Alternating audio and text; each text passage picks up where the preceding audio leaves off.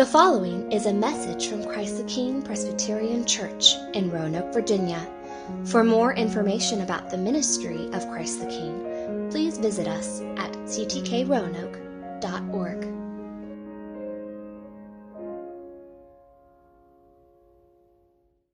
Well, good morning. It's so good to be here with all of you on this beautiful Lord's Day. And it's a privilege to get to open up God's Word for us. We're going to be continuing in Paul's letter to the Romans in chapter 8.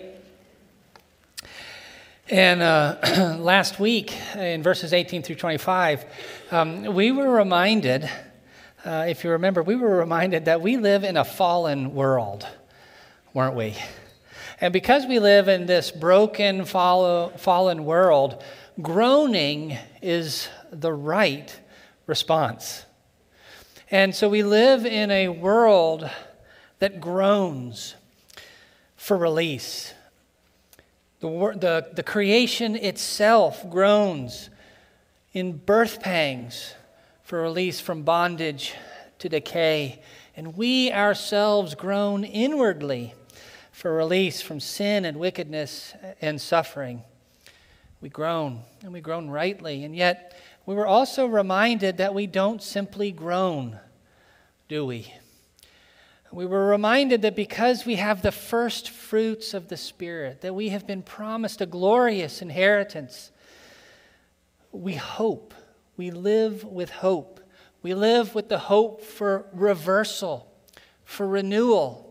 We live with the hope of a glory that will far surpass any groanings that we experience even now.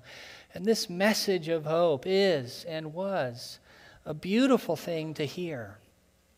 And yet, this message that we heard, it highlights a tension that we live with. We live in tension. You see, we live in the tension between the already and the not yet. We live in the tension between the glory that has already begun in our reception of the Holy Spirit, but yet isn't fully realized in the lives that we live today.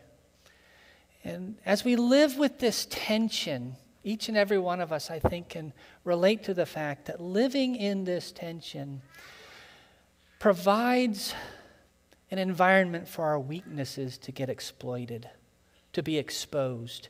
And in our passage this morning, the Apostle Paul, he picks up on this tension. He picks up on this tension and he expands on it.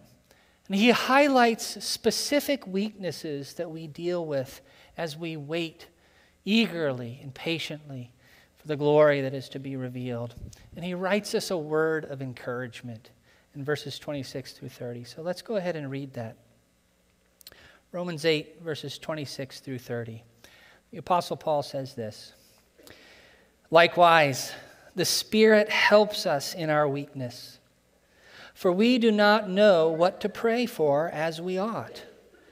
But the Spirit himself intercedes for us with groanings too deep for words. And he who searches hearts knows what is the mind of the Spirit, because the Spirit intercedes for the saints according to the will of God. And we know that for those who love God, all things work together for good, for those who are called according to his purpose. For those whom he foreknew, he also predestined to be conformed to the image of his Son, in order that he might be the firstborn among many brothers. And those whom he predestined, he also called. And those whom he called, he also justified. And those whom he justified, he also glorified." Friends, this is the word of the Lord. Let's pray. Oh, Heavenly Father, we bow before you, Creator of heaven and earth. You who see and know all things. You know the end from the beginning. You are the Alpha and the Omega. We bow before you in praise and worship.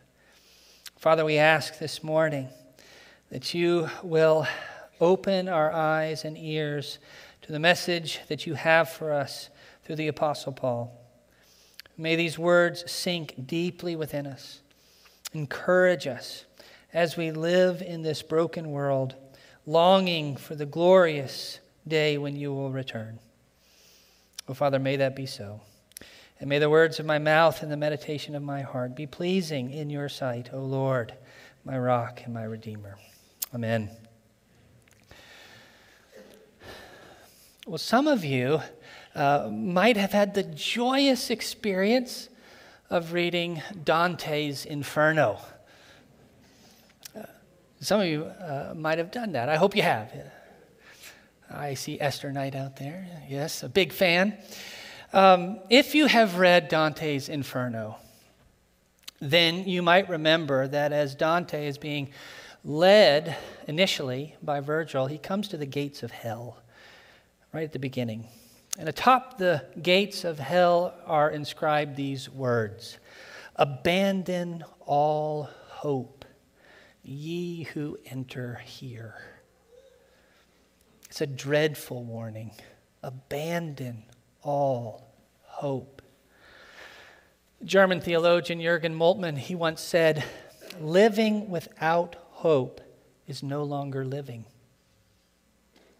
Hope is necessary.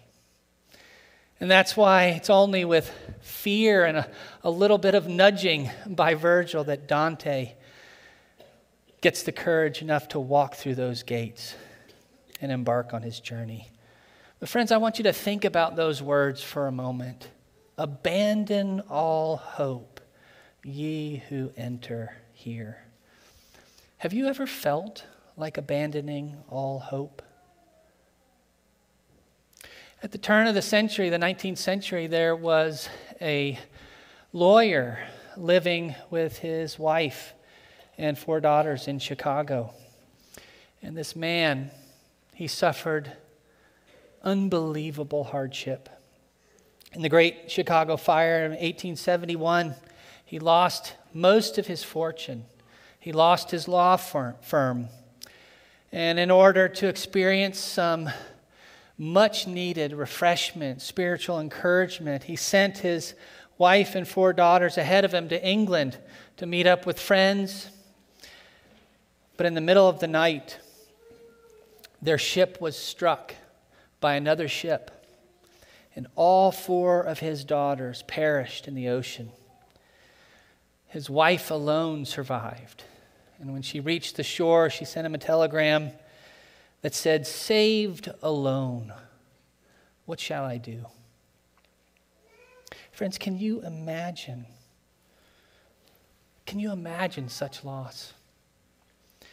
Have you experienced the type of pain he must have gone through?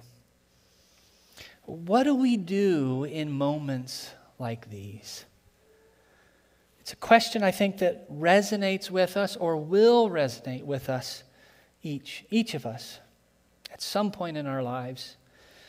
You see, the sufferings of this present life, they can be overwhelming. And on top of the fact that they can be overwhelming, because you and I are weak, finite, sinful creatures, prone to wander, when we experience hardship like this, we can be tempted to throw in the towel and abandon the hope of glory that's meant to sustain us. And friends, it's with these moments in mind, especially when we're grappling to stay afloat and hold on to our dearly loved hope in the Lord and the glory that is to come. It's with these moments in mind especially that Paul writes these words of encouragement in verses 26 through 30. And I think he's got 2 main things that he wants us to see. And the first comes in verses 26 through 27. He wants us to know that the Holy Spirit is praying for us. And in verses 28 through 30, he wants us to know that our loving God is unstoppably at work on our behalf. So let's look at each of those in turn. In verse 26, Paul tells us that the Holy Spirit is praying for us. Now, why would it be important for him at this point in his letter to tell us that the Holy Spirit is praying for us. He hasn't been talking about prayer. Well, he tells us right away. Look at the verse. He tells us it's because of our weakness. But it's not just weakness in general. It's weakness in prayer. We simply don't know what to pray. It's not that we don't know how to pray. It's that we don't know what to pray as we ought. And I think it's important for us to keep the context in mind. You see, Paul's addressing the weakness we experience in prayer, especially in those deep moments of suffering. Remember last week's passage, the groaning that was repeated. And in these moments of suffering, we oftentimes experience two things. On the one hand, we can become paralyzed in prayer. We simply don't know what to pray, and therefore we don't pray. We can experience a sort of prayer paralysis. I know that some of us recently have experienced the loss of dearly loved ones. I know that some of us have received difficult diagnoses. We're living with chronic illness and disease. I know some of us have suffered job loss, uncertainty about how the Lord will provide in the future. I know that many of us are dealing with relational sadness and tension with children, with spouses, with friends.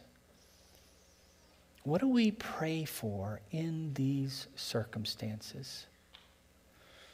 Do we pray for release? Maybe that's what the Lord has for us. Release from the burden. Do we pray for that? Or do we recognize that God's design for us is to travel this painful road? And do we therefore pray for strength and endurance to bear up in the midst of the burden? Oftentimes we don't know what to pray, so we don't pray. On the other hand, sometimes the road forward is quite clear to us. We think we know what we ought to pray, and so we pray. But we don't pray in accordance with the will of the Lord. We don't pray as we ought. The Apostle Paul experienced this. In 2 Corinthians 12, you might remember that he talks about a thorn in his flesh that had been given to him. And he pleaded with the Lord 3 times to remove this thorn from his side. But he soon came to realize that God's will for him was not to remove that burden. And he had to adjust his expectations. He had to become content with Jesus' response. My grace is sufficient for you, for my power is made perfect in your weakness. Friends, can you relate to this weakness in prayer? Have you experienced it? As Paul goes on in this passage, he wants to encourage you here. You see, he wants you to know that in your weakness, God has not abandoned you. Instead, the Spirit himself is praying for you. As he says, the Spirit is interceding for us with groanings too deep for words. Now that phrase, groanings with too deep for words, that's an odd phrase, don't you think? It literally means unspoken words. That's what it literally means. And because some people take this, and maybe even here, take this in this way, I think it's worth clarifying. I don't think Paul is talking about speaking in tongues. I don't think that's what he has in view here. 1 Corinthians 12 and 14 make it clear to us that speaking in tongues, this phenomenon is audible. Tongues were a gift to a select group. They were in the context of praise and worship, and they were subject to the interpretation of men. Here, however, the groanings of the Spirit that are too deep for words, they're unspoken, That's literally what it means. They're experienced in times of suffering, in our weakness. They are the promised experience to all believers. And as we'll see in a moment, they are subject to the interpretation of God himself. So what Paul's describing, what he's doing in describing the Spirit's intercession as groanings, he's picking up on that metaphor of groaning that we saw last week. Remember? In verses 18 through 25, we heard that because of the fallen nature of the world, the creation groans for release. We groan inwardly for the redemption of our bodies. Paul is picking up on that metaphor of groaning, and he's applying it to the prayer life of the Spirit.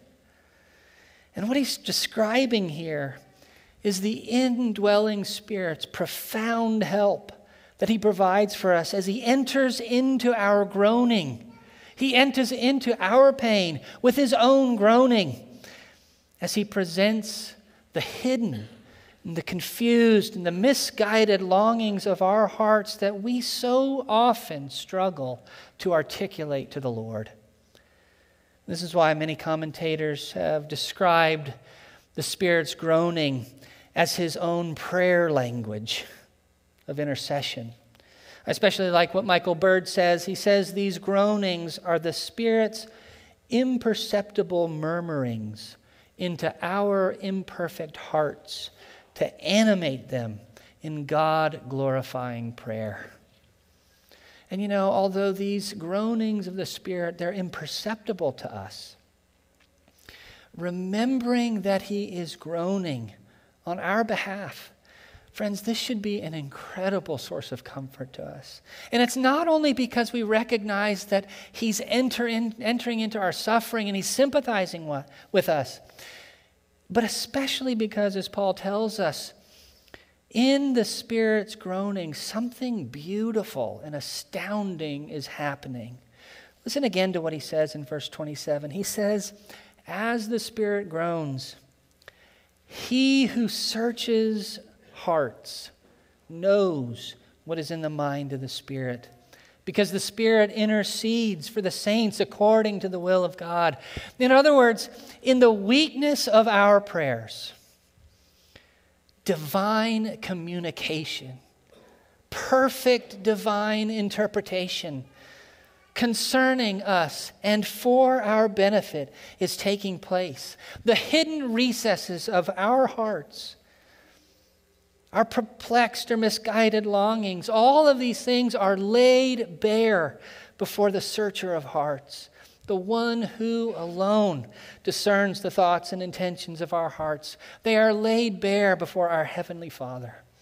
And the Spirit, who has taken up residence within us, whose mind the Father knows, he lovingly and sympathetically communicates these to the Father in perfect harmony with the Father's intentions for us. Friends, is there anything more encouraging to hear in the midst of our own struggles with prayer? You see, Paul wants us to know that any paralysis or misguidedness we might experience in prayer, this weakness doesn't make prayer ineffective. After all, the Spirit itself is praying for us, and the Spirit, unlike us, doesn't pray in ignorance. The Spirit doesn't pray in weakness. The Spirit prays in accordance with the will of God. And friends, God always answers prayers prayed in accordance with his will. Yes. Think about that. What a comfort. I think, too, recognizing our weakness in prayer, recognizing that God's the one who knows the end from the beginning. We, as Paul says, we only see in a mirror dimly. Recognizing this, it encourages us to think that sometimes, it's okay to draw near to the Lord in silence. And simply to lay our burdens before him in silence. And in that sense, Paul's message here is an invitation for us to be still, as the psalmist says, and know that God is God, and to trust that His Spirit is prayerfully upholding us in our weakness. Brothers and sisters, do you know the Holy Spirit is praying for you, even now, and that His prayers for you are always being answered? Well, as Paul reflects on the certain help the Spirit provides us in our weakness, as He prays for us, it leads him to develop in verses 28 through 30 the second main thing I think he wants us to hear, and that's this: our loving God is unstoppably at work on our behalf. Look at verse 28. He says, "And we know that for those who love God, all things work together for good, for those who are called according to His purpose." Friends, this has got to be one of the most encouraging verses in all of Scripture, right? And there are a few things that I think immediately stand out. And the first is this: this promise is to believers, to those who love God, to those who are called according to His purpose. This isn't just some kind of Pollyanna optimism. It's rooted in belief in the Lord Jesus Christ. This promise is for those who love God and are called according to His purpose. The second thing that stands out is he says God uses all things. He works all things for good. And we'll get to what the good is in a moment. But what Paul has in mind here is the idea that God superintends everything. Every event you experience, everything, especially the suffering. Remember the context that we're dealing with. The sufferings of the present time that cause us to groan inwardly for the redemption of our bodies. He has that in mind. He also has in mind that litany of tragedies that we'll hear about next week when we get to verse 35.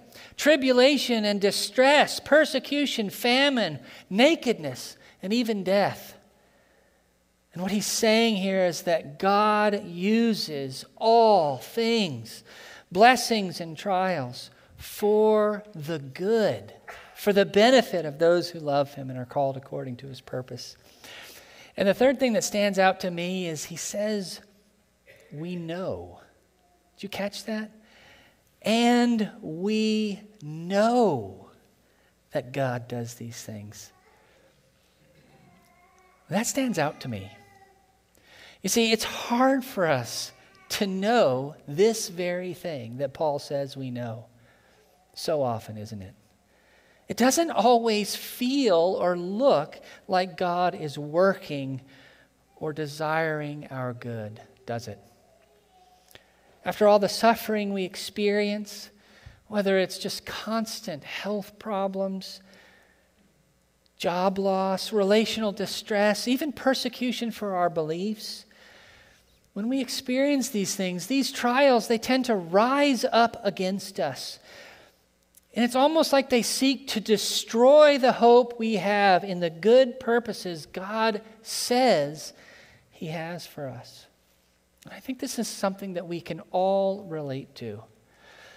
You know, the book of Job, in the book of Job, we hear that Job himself early on dealt with this very thing. Amidst the loss of everything that he experienced, his family, his wealth, his health, his reputation, he said this in Job 7:6. My days are swifter than a weaver's shuttle, and they come to an end without hope. Job experienced this. Friends, do you know that God is working all things for your good? Or is the hope you have in the goodness of God, the goodness He has towards you, is it languishing? The Apostle Paul was convinced of the goodness of God. However inscrutable it might appear, he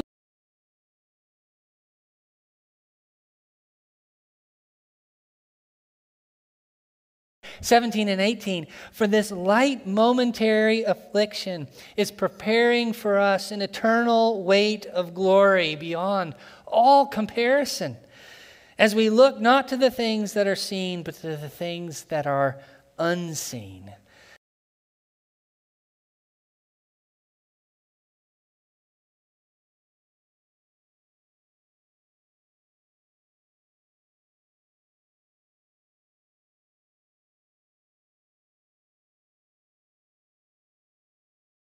To explain in greater depth these purposes. And he gives us a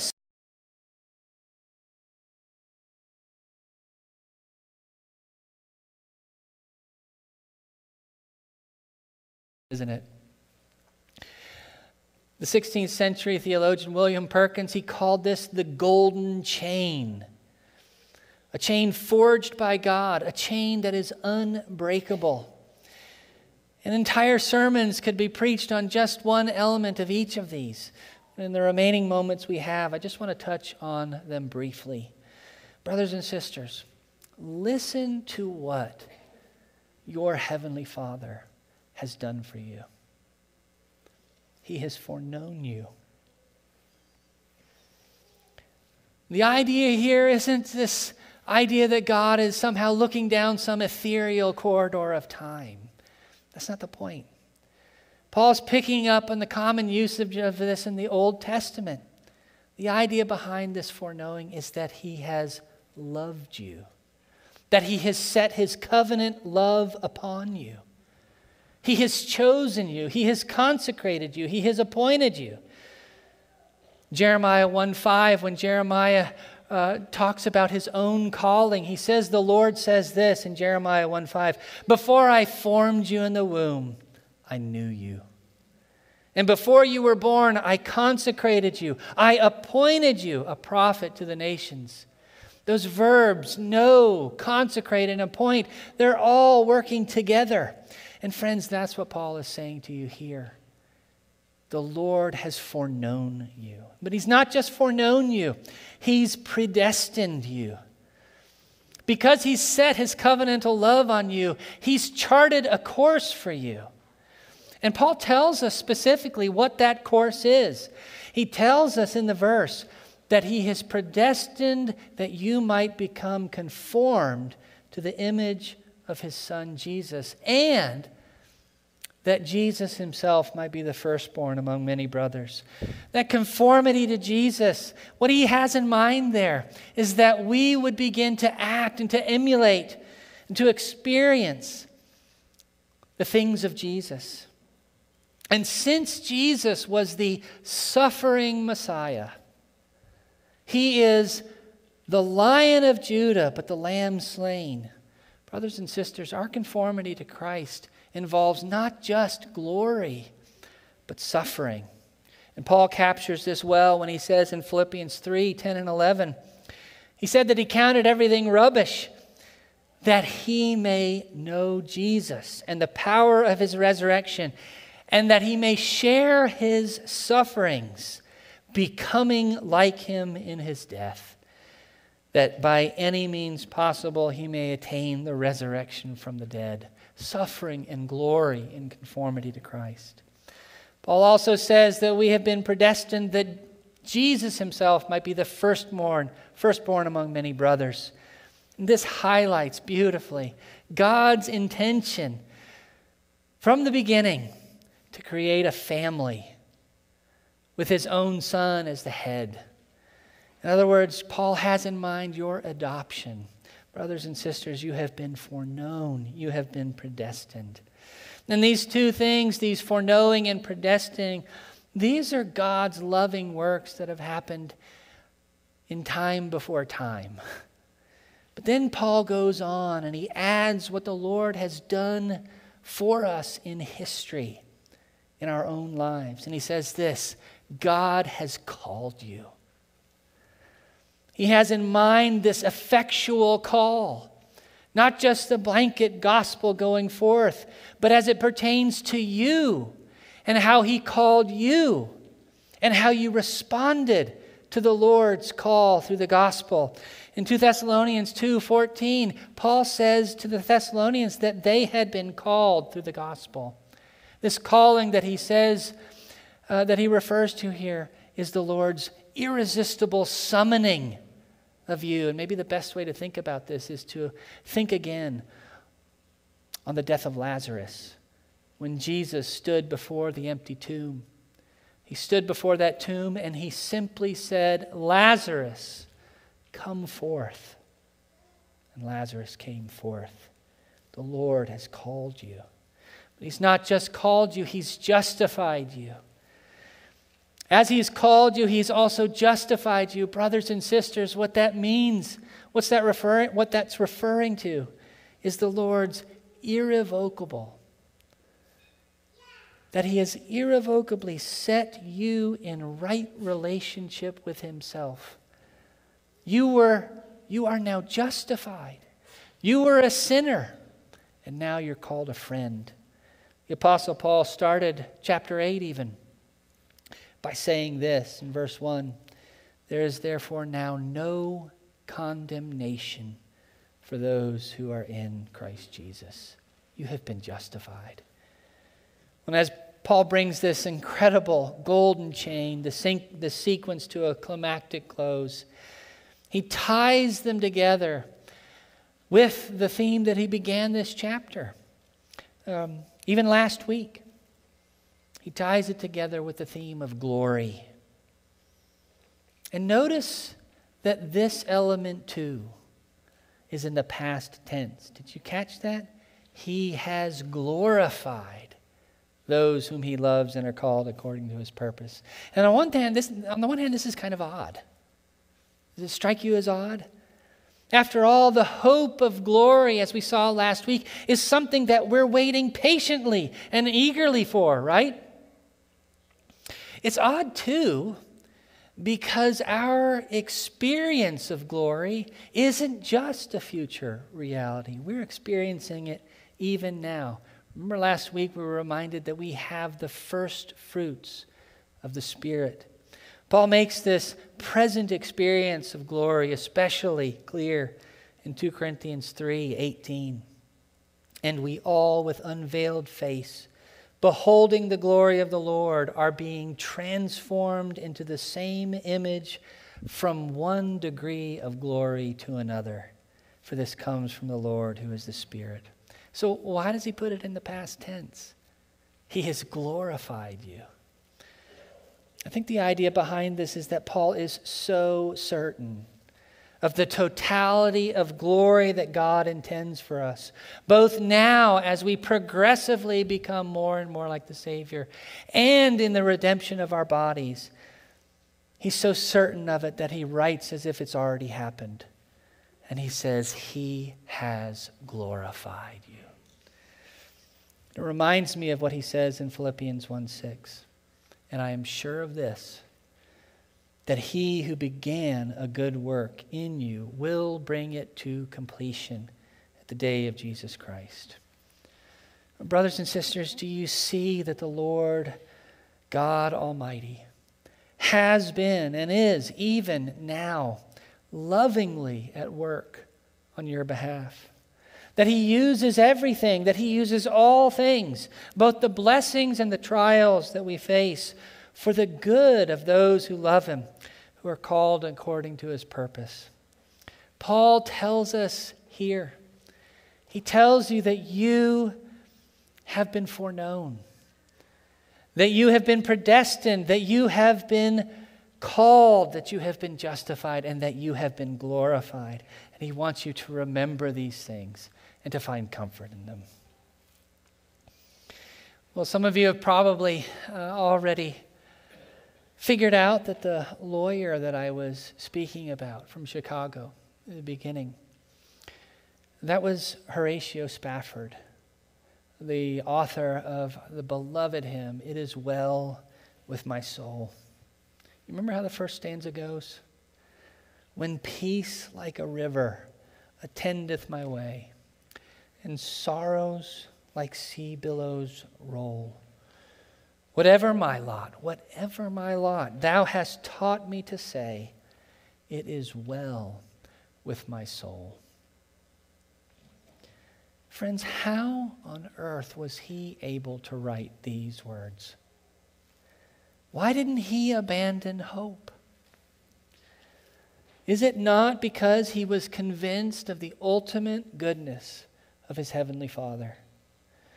Is it not because he had put his hope not in the ever-changing circumstances of the painful life we live in this broken world, but in the unbreakable love and purposes of his Savior? His hope was rooted in Jesus.